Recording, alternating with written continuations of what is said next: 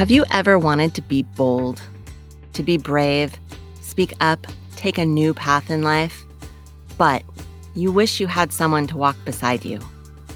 This is A Voice of Her Own, a podcast about our journey to agency, authority, and action.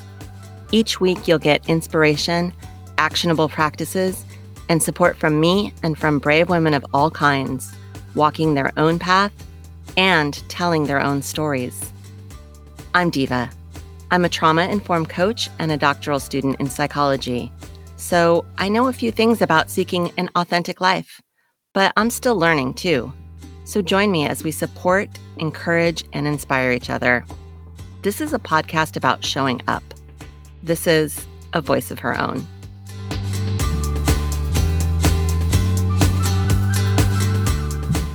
Hey friends, today I had the pleasure of talking to Stacey Ramsower.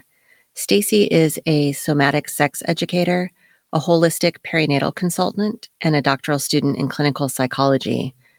She combines somatic awareness with ritual and Ayurvedic wisdom, and she has a background in yoga and in movement practices to educate and empower women to, as she says, imagine inhabiting your body as a site of power, pleasure, and trustworthy wisdom.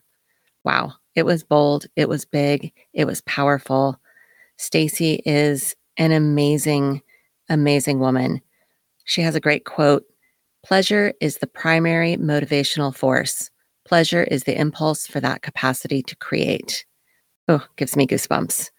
You know, when we think of the most fundamental underlying beliefs that keep us from our agency and sense of self as an authority, one of the first things I think about is the belief that we are given from practically birth that our bodies are dirty, that they're shameful, that they are unworthy of love and respect, both from ourselves and from our partners. And I think this belief, which again, is something that we almost don't even notice because it's been a part of our lives since the very beginning, is something that keeps us small. It keeps us in cycles of shame and self-hate, and it keeps us people-pleasing and having codependent neediness for approval and external validation. So I'm so pleased that I was able to talk to Stacey about the power of pleasure and the power of women's sexuality and the power of embodiment. We talked about all kinds of things, and it was a frank talk. This isn't what I would say explicit content, but it definitely is frank, and it does discuss sexuality, just so you know. And to be fair, as with nearly every episode that I'm in, there is a little bit of swearing. I definitely have a few words that I say here and there. So just a heads up on that. Stacey and I talked about discovering the pleasure of simplicity in a world of overarching complexity, which I think we're all feeling right now. We talked about internal versus external rituals and energetic orientation. We talked about how the body is primary to our experience of well-being. We talked about how this is the year of saying no and how boundaries are loving, even when the boundary is on yourself. We talked about how we discount our creativity in favor of productivity and how to create space so that you can tap into your creative, juicy, delicious self.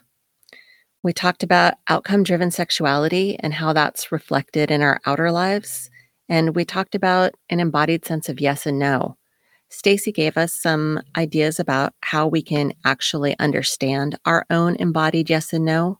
A very simple practice that will allow you to know if something's really in alignment or not. And she talked about the energetic impact of blame and resentment, and she describes a ritual to move through that to determine your own needs. It was a big conversation. There was a lot there. I loved every minute of it, and I'm so pleased that you're here to listen to it as well. So without further ado, please enjoy this conversation with my friend, the amazing, embodied, lovely Stacey Ramsower. So, hey, Stacey, thank you for coming to A Voice of Her Own this morning. I'm super excited that you're here. I'm really happy to talk to you this morning. So welcome, Thank you. welcome. Diva, Yeah. This is it's such an exciting podcast. I'm really honored to be one of the inaugural voices, and thank you for the invitation. Yeah. Well, I mean, when I was thinking about this podcast, I thought of you right away because the work that you do to me is so powerful and so deeply embodies what it is that this podcast is about, which is about women's agency and authority and what that allows in terms of action and in the world. So, I want to get a little introduction from you, but before I ask you about that, uh, I have a question that I love, and I wish that people did this more often instead of asking, "Oh, what do you do?" Yeah. The question is, "What's alive for you right now?" Hmm. Wow. The theme of simplicity has been very alive. And for me, it's inextricably connected to complexity. You and I know one another through a graduate program, and complexity is a big part of that. The word, the term, the exploration of what that means. And I've found that the more I cultivate my capacity for complexity, simplicity arises out of that. Yeah. And that has felt, probably for the first time in my life, really pleasurable for things to be simple. Oh, I love that. That actually gave me like goosebumps because I am a I don't know. I think from understanding a little bit more about archetypes, like the explorer archetype is so strong in me that I tend to say yes to everything Mm. and I'm literally sitting in my closet right now and I can look around and see like what does that mean when you say yes to everything?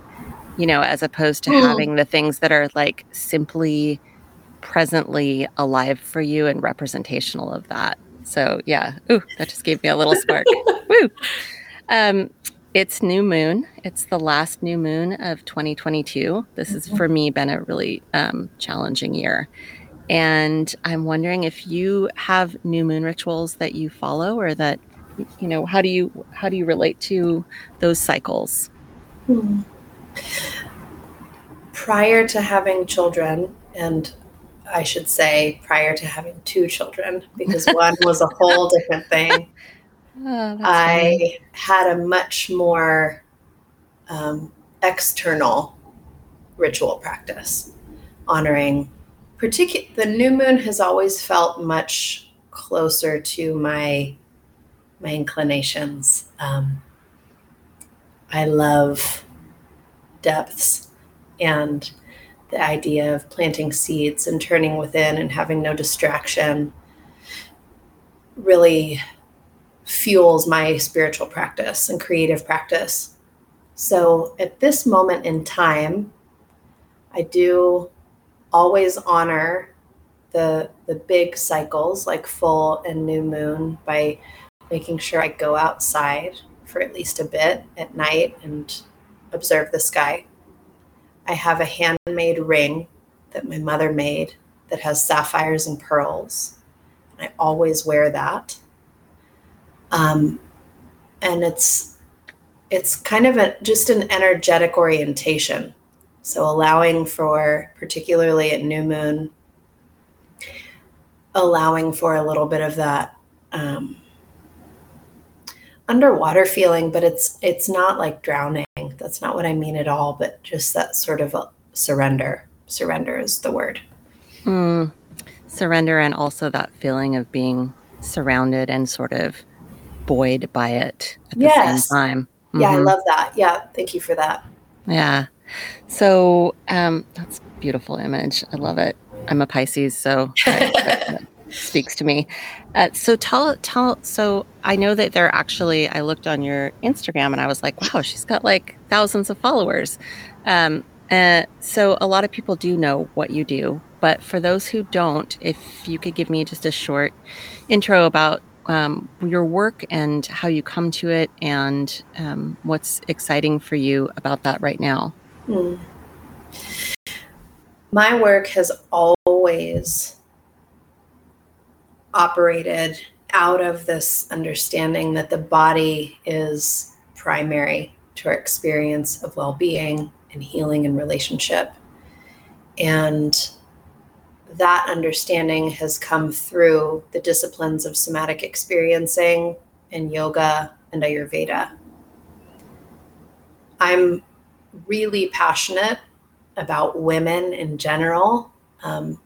I think the female body is the most powerful thing in the universe.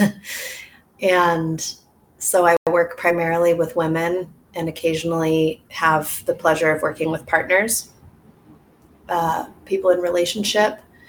But my own story led me to go into birth work. So I worked as a birth doula for quite a long time. I went on to study like indigenous and traditional postpartum care, Ayurvedic postpartum care, and that expression, that discipline's orientation to women's health, women's hormonal health, emotional health, spiritual health, has shaped my life. So I work with women on this spectrum of feeling safe in their own body, sexuality and the role that plays in our experience of belonging, pregnancy, birth, motherhood, the transition and evolutionary portal that is. I currently work primarily one-on-one. I used to lead a lot of group programs, but have not had the bandwidth for that. And I don't think most people have either through the pandemic.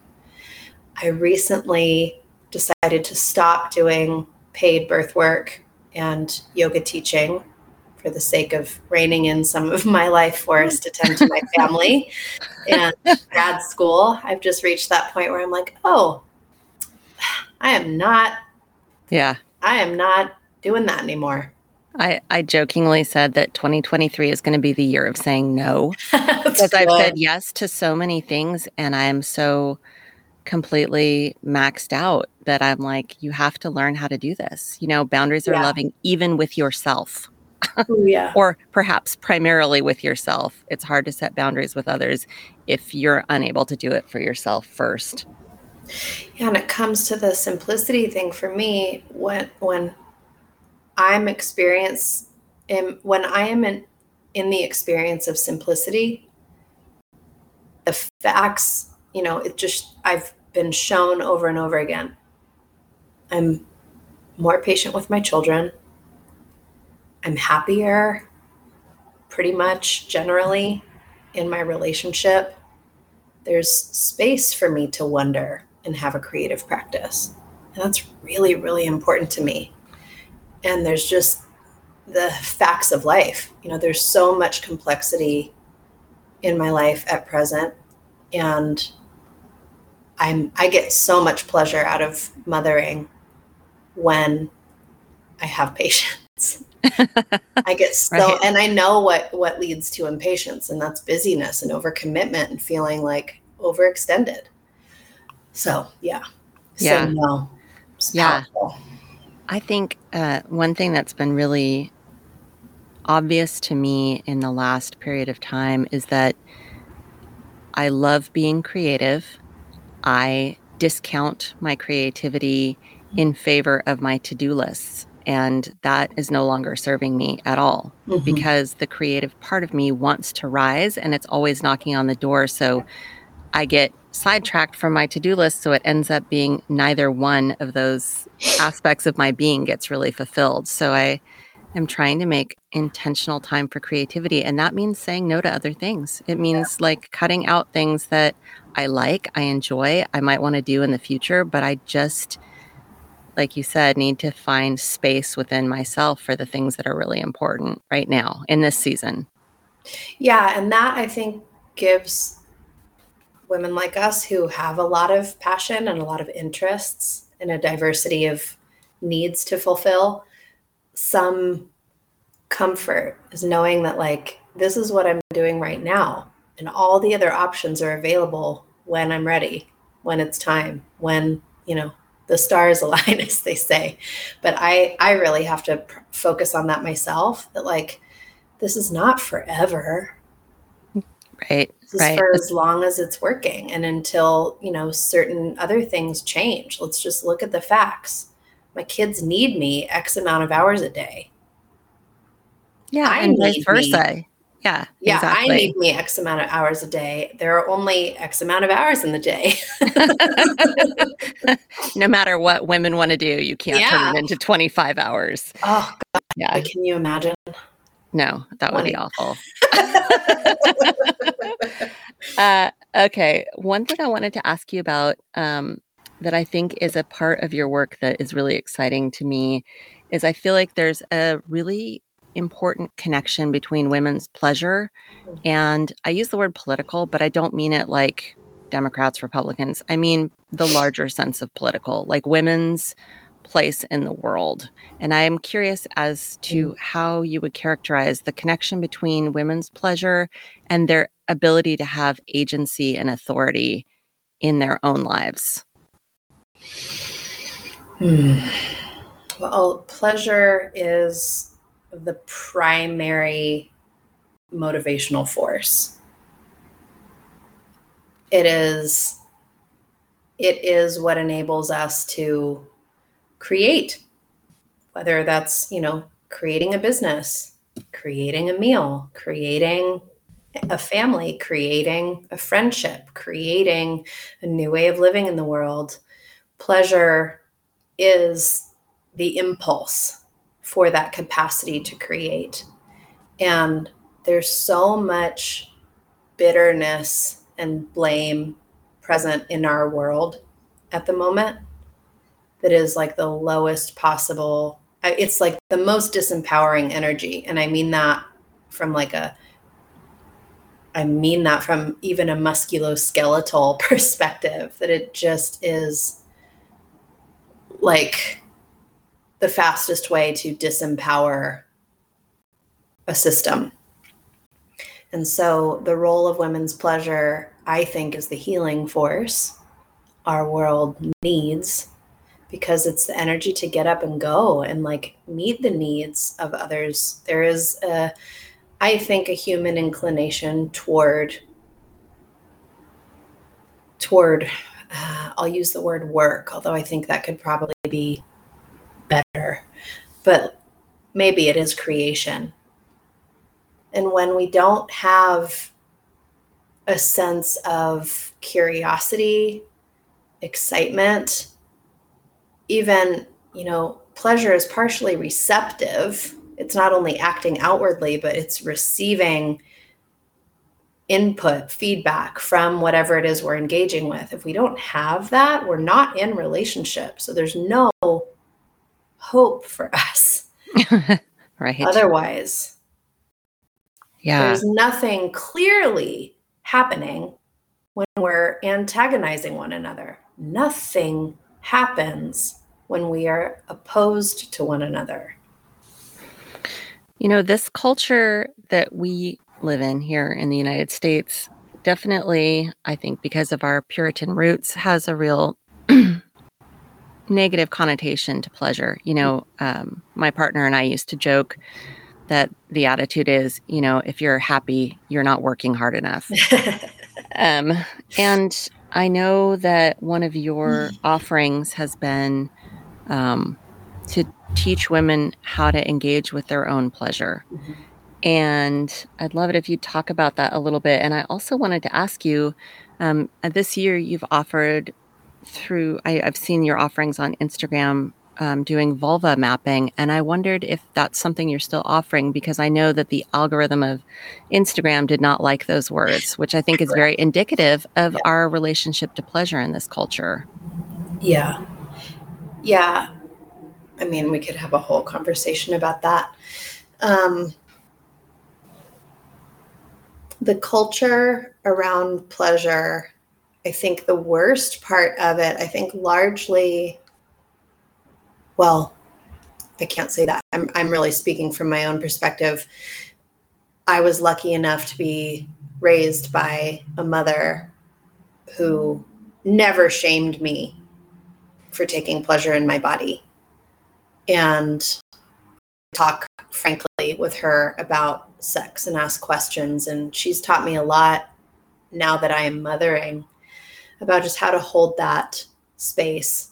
And I am probably the most grateful to her for that. because it's opened up so much in my own life. I don't feel like I ever had to overcome this idea that pleasure is wrong or even sinful. And I was raised Catholic, so there's plenty of opportunity for that to sneak in. But truly, I think the more insidious thing is the teaching that it should all be in secret and that you should hide it and that it's not something that you show or share. And I'm not saying like, I have a little boy who, both of my children at this point, their ages, like if their pants aren't on, they're instantly touching their genitals. So it's like, maybe we don't do that while we're sitting on the couch and there's other people in our home. And right. That's not the same thing as don't you do that. That's for, sort of like silencing it, shutting it down, sending it into the bedroom. It's like there's more nuance to it than that. And I don't think we're very good at nuance. And that's the puritanical teaching that's really embedded deeply in our culture, is like it has to be one thing or the other. We can't hold nuance. Yeah. Because I actually think I've become a little bit more of a prude since I became a somatic sex educator. There's so much that I'm like, wow, this is so sacred, and it's not for everybody. And it's not, this is a powerful force that I take better care of. And I haven't always, and I don't really have a lot of regrets, but like certainly not all of it was from a place of self-respect. And it's just nuanced. Yeah, no, I feel that because I also was raised by a woman who, gave me the great gift of making clear that sexuality is mine. Like it's something that I own. But even still, even being raised that way, I look back and I don't have any regrets either. But it's curious to me how we give away this gift and this power so easily without recognizing what it really is that we own just by being female, just by having a vagina. Yeah. That there's something innately powerful and sacred about that we throw out to the wind like it means nothing. And I wonder what your opinion is about how to strengthen that understanding. I know that's something that falls in your wheelhouse for sure. Well, the talking about it, I mean, I've learned through the practice of teaching, and I am also a holistic pelvic care practitioner. I work inside the female pelvis, the internal tissues. I've witnessed over 40 births.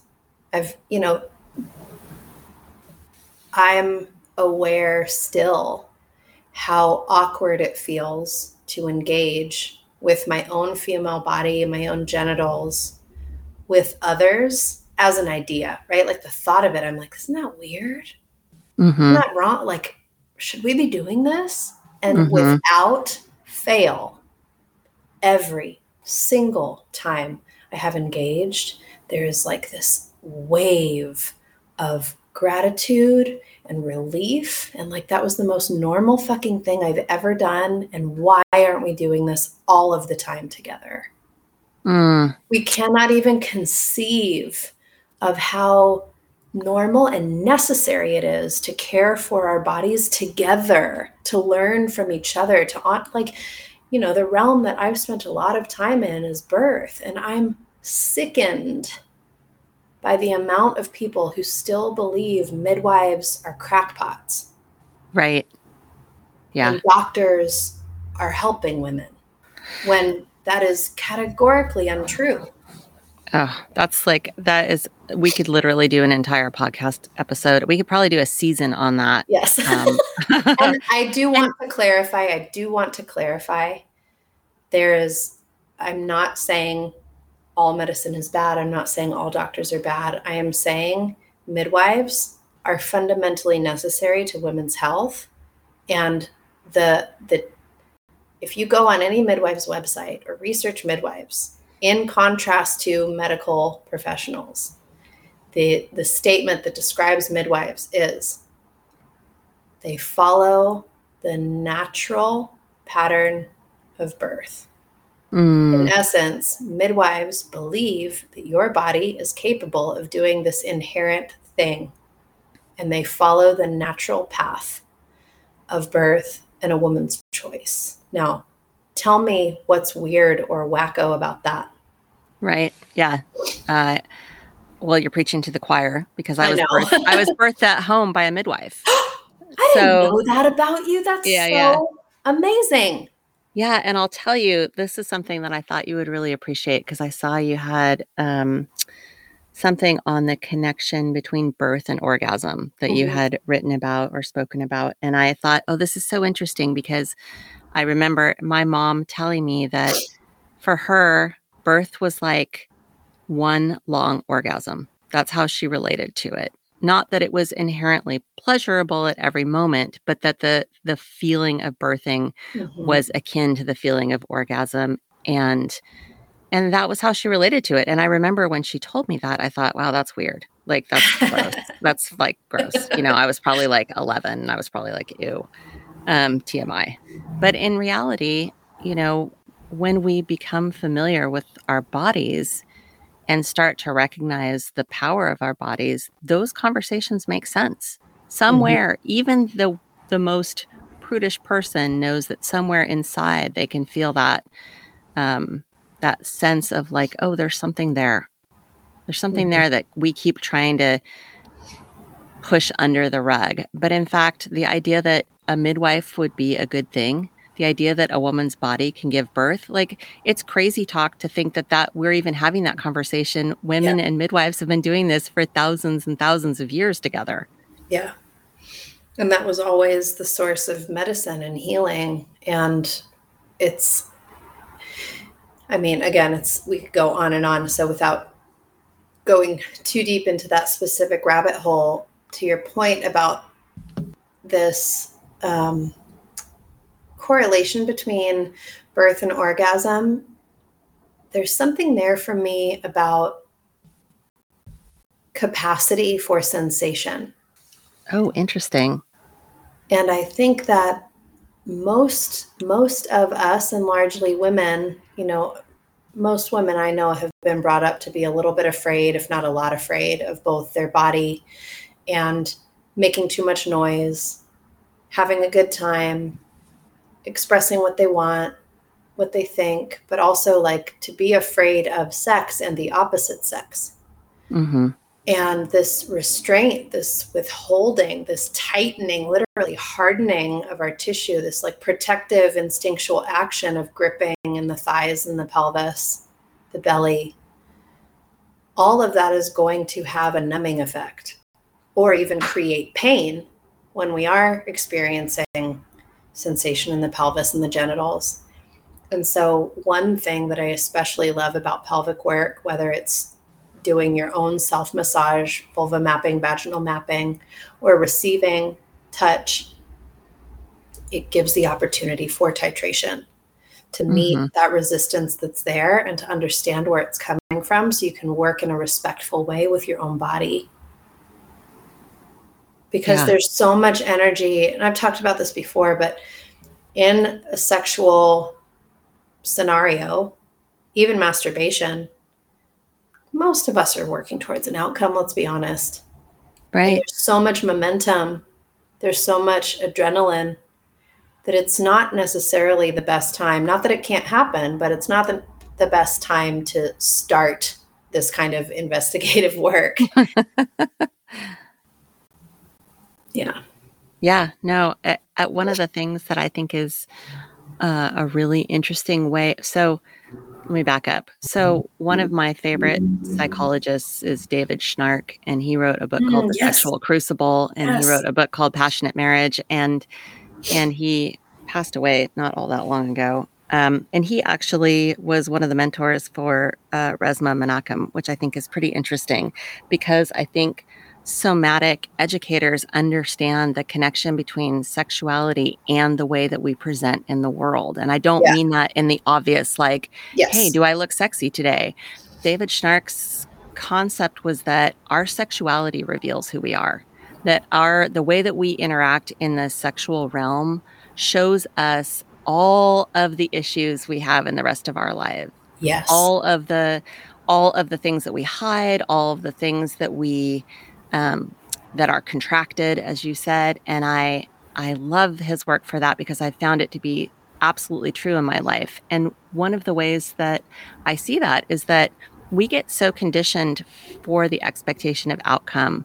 And you see that in sex all the time. People are like, "Did you come? I want to make you come." Yeah. The focus on the orgasm as if that were the point of the exercise, as opposed to the self-knowledge, the interaction, the intimacy, all the other things that, now we sort of look at as a byproduct when in fact we've got it backwards. And that idea that there's this outcome that we have to work towards, and if we don't reach it, then we've fucked up, is something that we take out into the world. And we do it with every project, our creative endeavors, our relationships, our work life, the way that we look at capitalism, that it always has to be more and it always has to have some point, Yeah. as opposed to being an exploration or a way of meeting life with curiosity. And if you meet your sexuality with curiosity, it's like you can actually practice all of these things that seem like they would be scary if you did them in public. You can practice them in private. You can practice being the person that you want to show up in the rest of the world, even if it's just you alone in your room by yourself. When we I'm have I'm a the little transcript, passionate about it, so I get a little like, well, let me tell you a thing. when we have this transcript, I'm just going to copy paste that and put it on my website. I've always felt my bringing sexuality into my work. I was a yoga teacher for a long time, and I started talking about genitals in class. And it just occurred to me, not on my own. I certainly have had plenty of teachers, but also on my own, just quite naturally. This is so basic to our being. And my awareness started with just my experience of being in a body, and then understanding the energetic structure of our body through yoga and the chakra system. As long as we're alive, right? There's food, there's shelter, we're alive. The next most basic fundamental thing to our being alive is sexuality, sexual desire. And that's not the desire for penetration. Mm-hmm. That's not the desire to have an orgasm. That's desire to know through sight, through smell, through touch, through taste. What is this life? Is this for me? Is this not for me? Do I want that? Do I not want that? It's Love that. entirely basic to what you said, how we move through the world. It's movement.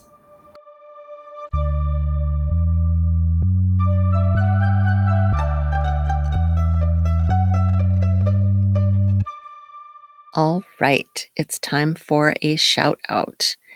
So a shout out for me is something that I love, I use, I appreciate. It could be a person, it could be a product, it could be something that I am an affiliate for, but most of the time it's not. It's just something great that I want to share with you. So today it's Nuragan. Nuragan is a family owned artisanal CBD producer. They're amazing. They produce super high quality CBD products, and they use a very clean CO2 extraction process. They make it in small batches, so you never have anything that's sitting on the shelves. It's all fresh. It's an excellent customer service, excellent rewards program. We love their products. We use them for pretty much everyone in our family uses it. And let me explain. I'll break that down for you. I have been dealing with anxiety. Oh, probably for a long time, but I've been cognizant of it for about the last 6 years. And I use their broad spectrum CBD tincture for that. And also for when I have muscle pain from typing, because I'm a grad student and I spend a lot of time typing. So my partner is somebody who deals with insomnia. He is a former service member who served overseas. He uses Neurogan CBD gummies for his insomnia, and it's super helpful. We have two elderly horses, and one has navicular, and they both have the joint pain associated with aging. We feed them the Neurogan horse hemp pellets to manage their pain. It's really effective and it doesn't have any side effects, and I don't have to worry about any liver damage like you would with ongoing use of NSAIDs. So we also give the pet tincture, CBD tincture, to our elderly lab who has hip issues, and it helps her manage her pain. Same thing, no bad side effects, only good ones. So I highly recommend Neurogan. I love their products. They're super, again, like super responsive, great customer service. I asked them if I could use a referral code for anybody who was interested in trying, and they were super responsive. So if you'd like to get 25% off your first order, you can use the coupon code Equinox25. Equinox, like Equinox Equestrian Coaching, which is my business. So Equinox25, use it at checkout, get 25% off your first order at neurogan.com, neurogan.com. And let me know if you try it and what you think, because I live in Humboldt County. So the cannabis culture is something I've known for ages. And I'm not really somebody who uses, and I've never really been impressed. And Neurogan has been a big boost to all of us in terms of our health and well-being.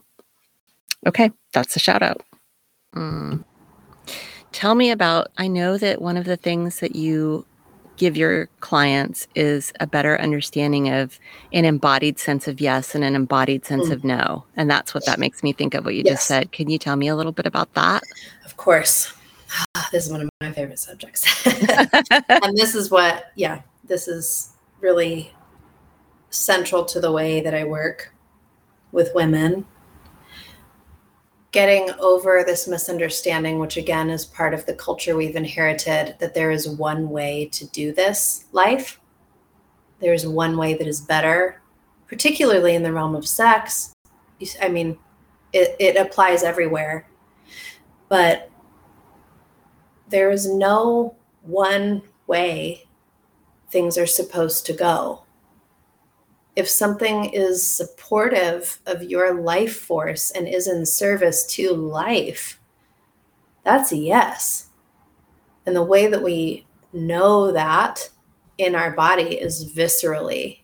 It's the visceral experience of salivation, of feeling the capacity for movement, an impulse to move towards something or the impulse to move away from something. Our body's natural mode of being, what is necessary for our survival, is movement. And so I often think of yes as that mobility, the mobilization of our system towards a healthy outcome. And certainly, we could get into the weeds here about how our nervous system responds to things and what is healthy. But no, when it is a no, when we're talking about something that is like not for me, how do we know if something is not for us? Often there's a contraction or a stunting or a restriction of our life force. It's not that no is a frigid answer. It's more that if you want to be able to discern whether or not something is no for you, you'll sense a contracting, a freezing, a rigidity, an aversion in your body. It's visceral. Yeah. And I think, one of the things that I'm really aware of is how often we override our own no's, right? That's a conditioning, especially as women, maybe particularly as women, that we receive from very early on. For example, go hug your grandpa. Like, I don't want to hug grandpa, like gross. No, do it anyway. So your no, you get told early on that your no is meaningless. And this is part of the having agency in the world to me, right? Your ability to say no is part of your ability to say yes, because yes doesn't mean anything if you don't have a no. Exactly.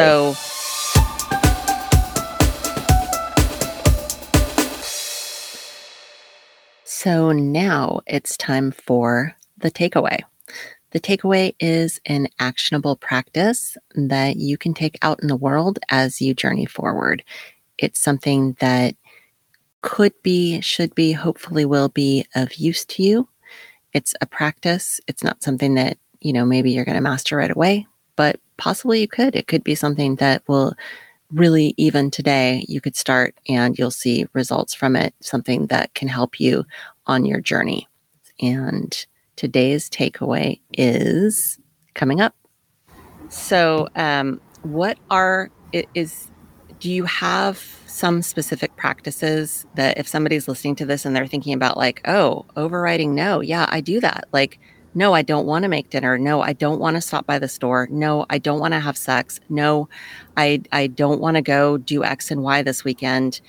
No, I'm not going to take on that project for work. Like those are all things that are so challenging to say as a woman for so many reasons. And how is there a practice that somebody listening could do in a small way, in a titrated way, to learn when that no is present? Yeah. I mean, I just want to say too, there's like a lot of room for nuance in there. Part of the conditioning, I want to just touch on this for a hot minute. Part of the conditioning that all of us receive when we're young, what makes it often troubling is that we don't have the cognitive capacity to get like, I don't want to do this thing. Why is it important that I do it anyway? Right? Like there's room for, Yes. I don't Yes. want to Thank go to the you. store, but I fucking have to. I have to feed my family. Like Right. I Right. need to Yeah. go now. Like there's room for overriding a no when our no is just like, meh, which Yeah. Yeah. let's be real. I just don't want to. But there's also something really critical about understanding the relationship between yes and no. When you say yes to anything, you're saying no to something else. Mm. When you say no to something, you're saying yes to something. So if there's a big no, and I think a really important conversation is like, what if you're a no for sex? I mean, feeling pain in the body, having, I'm certain everyone listening, just, giving room to listen to the level of your capacity in this moment, like that feeling of just wanting to like crawl away, wanting to move away from the touch. That's clearly a no when your body starts to do it for you. Or there's kind of a level of just not participating. And this could also be applied to other things, not just physical intimacy.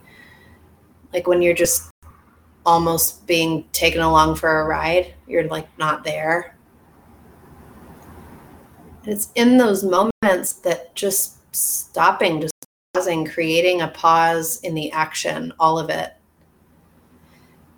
to center a breath,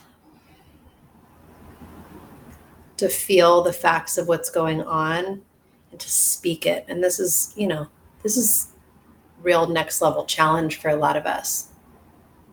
Maybe we can't speak what we want in the moment. Maybe we're not there yet. Maybe we can't speak exactly the feeling that we're having and why we want to stop. Just being able to say, I want a pause. I need a pause. Can we take a break? Would you hold me for a moment? I need to take a breath. And That is so powerful, Stacey. Like, I think it's important to say, I just want to say this one thing. yeah. Clearly, I'm speaking about consensual relationships in this moment, so I want to honor that. Yeah.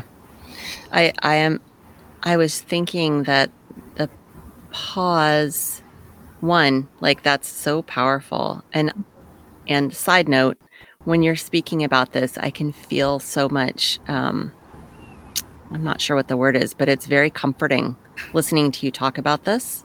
For me, it sounds like, oh, like there's something about the way that you speak about it that lends like an almost ease or inclusivity or this is available to you. Like there's Yeah. probably people who are like, it never occurred to me that I could say, I need a moment.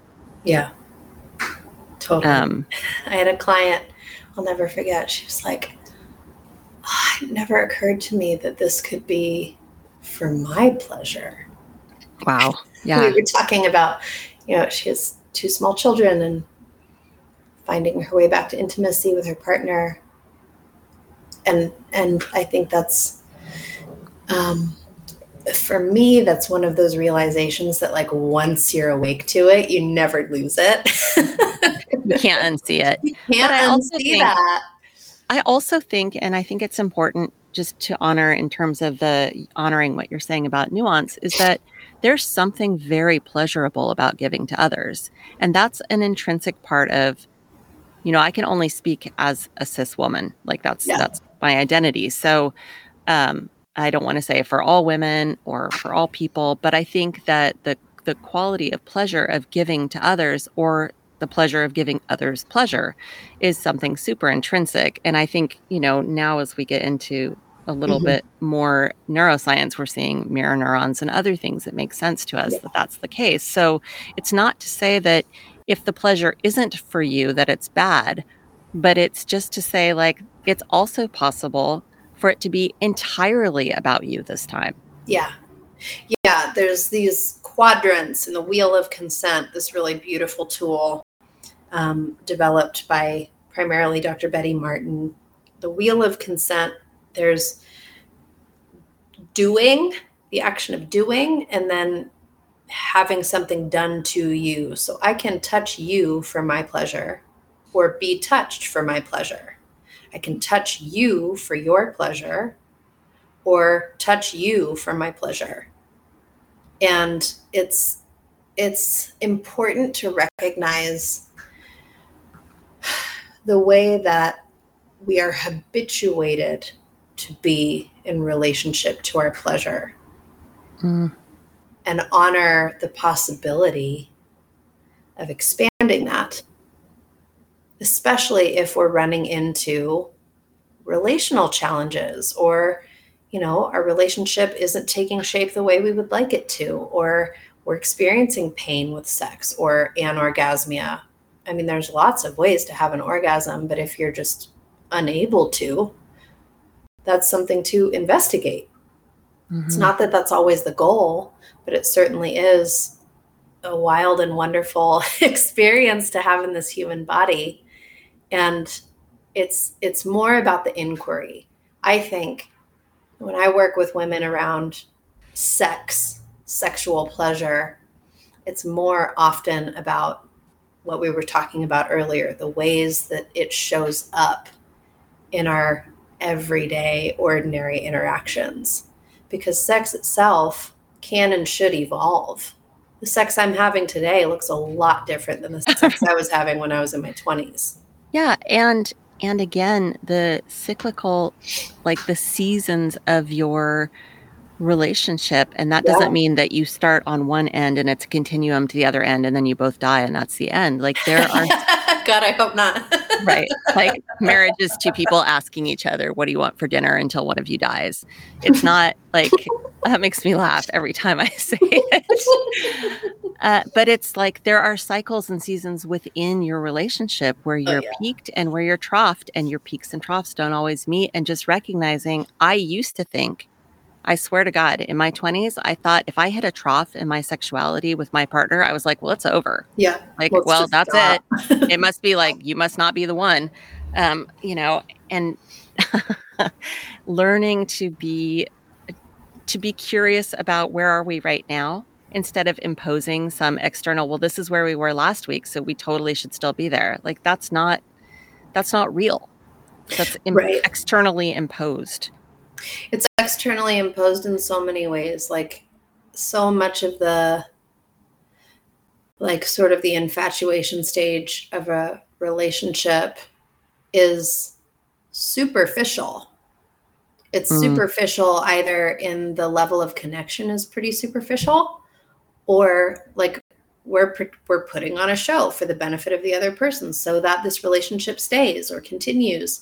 And deepening intimacy and partnership with a single person, there's like a lot of opportunity for things to be so unsexy and disconnected.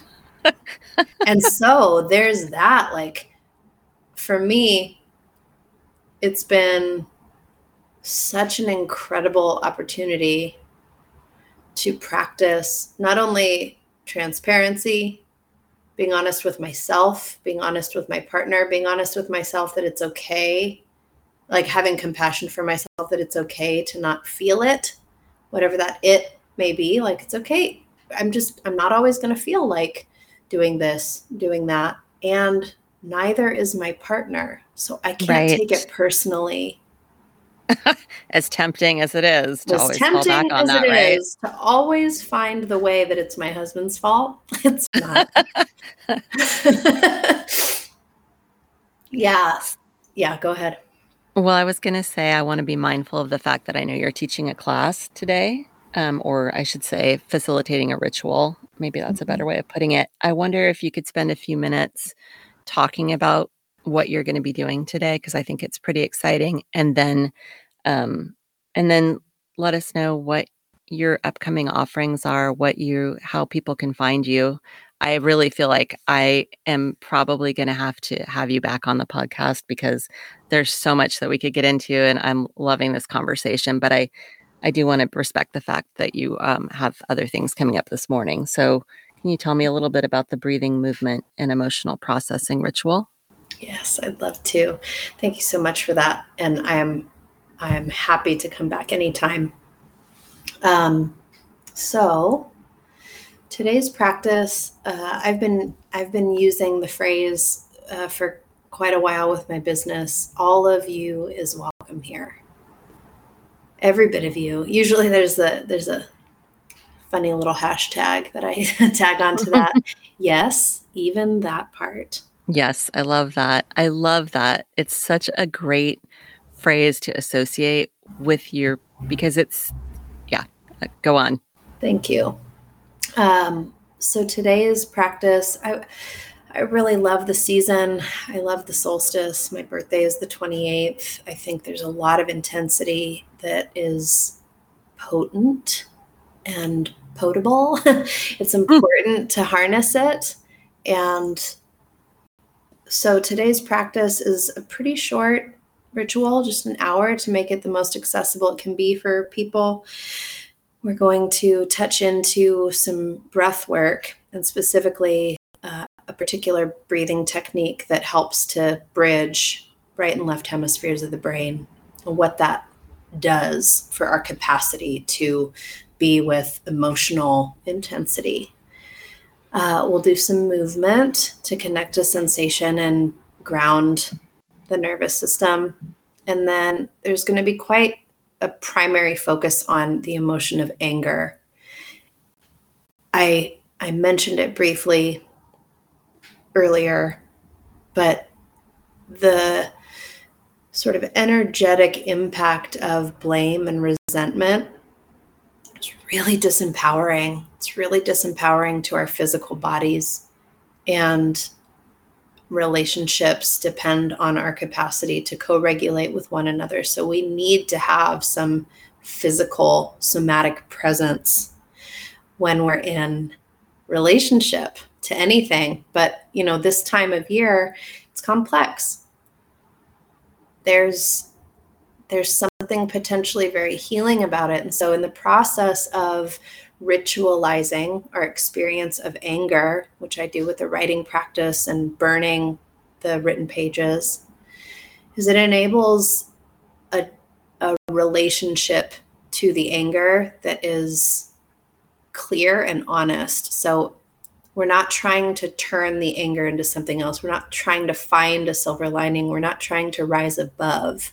We go into it, feel it, state it explicitly, give it time, give it permission to exist, and light it on fire.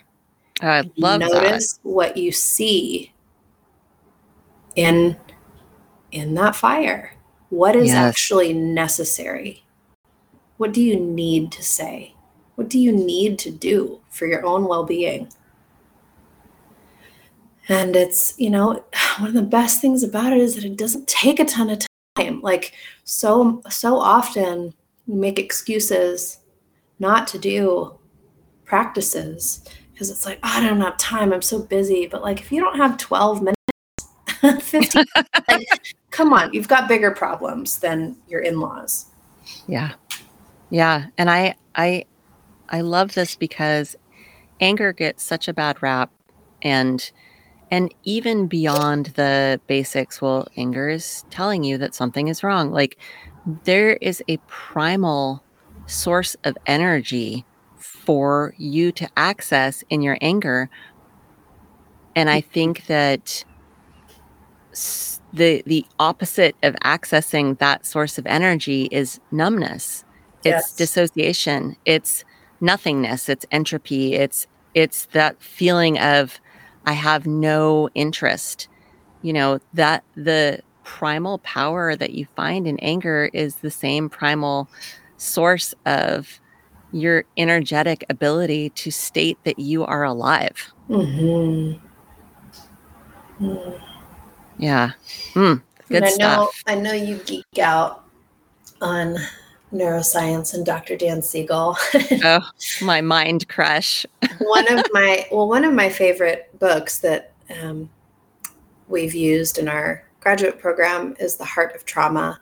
Mm-hmm. And there's this really beautiful chapter about the care system in the brain and our social nervous system. We're wired to orient to one another, to be in relationship to one another. This is fundamental to our existence and our survival. And I read something recently. I was like, did I miss this the first time? So the chapter spends a lot of time talking about grief and the relationship between grief and care. You can't grieve something if you don't feel care for it. Grief shows us what we loved. Mm. But rage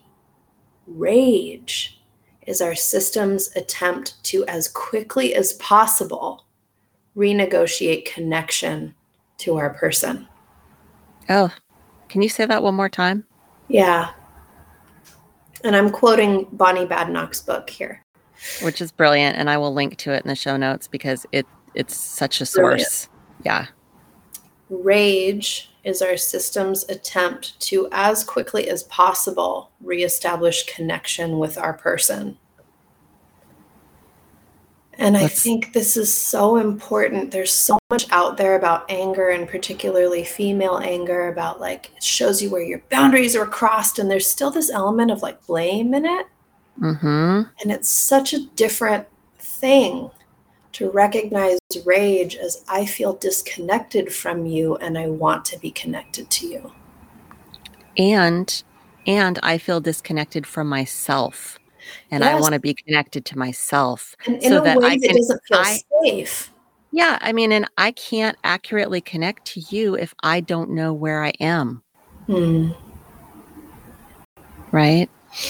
Yeah, that I will say that one of the things that book has really impressed upon me is that the relational piece is where we learn. It is the source of our learning, and our growth is always in relation to others because we're mammals. Yeah. We're mammals. That's how we work. Yeah. Oh, this has been such a privilege to have this conversation with you. I'm super excited for your ritual today.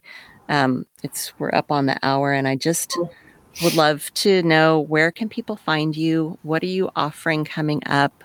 I will definitely put links in the show notes. But just for somebody who's listening right now, if they want to find out what's going on with you, what should they do? Thank you. My website is my name, StaceyRamsower.com, and you can learn about the services I'm currently offering and set up a consult with me if you're curious. I offer free consultations. I am pretty much solely active on Instagram in terms of social media. I do use Instagram quite a lot and occasionally offer free things, free classes, short, simple, paid classes like I am today. I have a podcast also, which is called the Sacred Body Podcast. Mm-hmm. And you can find that on all of the podcast listening platforms, but that's something that when I have time is one of my favorite things to do. And this conversation this morning was such an honor, a privilege for me as well, Diva. Thank Yeah. you. Oh, I love it. And I want to say that the last episode that's current on your podcast is about goals. And I think that since a lot of people get excited about setting goals, it's the new moon, it's the new year, that's a great place to start with your podcast. Thank you. Yeah, it was a Yeah. super fun conversation. Jackie has been a mentor of mine the last season, and I loved that conversation. Ooh, one thing I want to mention before we go is that I get your newsletter and I have really enjoyed it. So I think that's another thing that people can do if they're wanting to find out more about you, because I love it. Every time it shows up, I'm like, oh, it's Stacey. Oh, that's great. Thank you. I didn't know you got my newsletter. That means a lot to me. Yeah, the I do. newsletter Yeah. I love. I send, if I have something coming up, I'll send a few more, but typically it's like 2 a month. Yeah, it's perfect. I love it. I love it. Okay, Stacey, well, I will say the circle is open but remains unbroken, because I feel always connected to you. And so I hope that your new moon ritual is beautiful, and thank you again for being with me this morning. Thank you, Diva. Yeah, lots of love, Stacey. Take care. Hey friends, thank you again for joining me on A Voice of Her Own.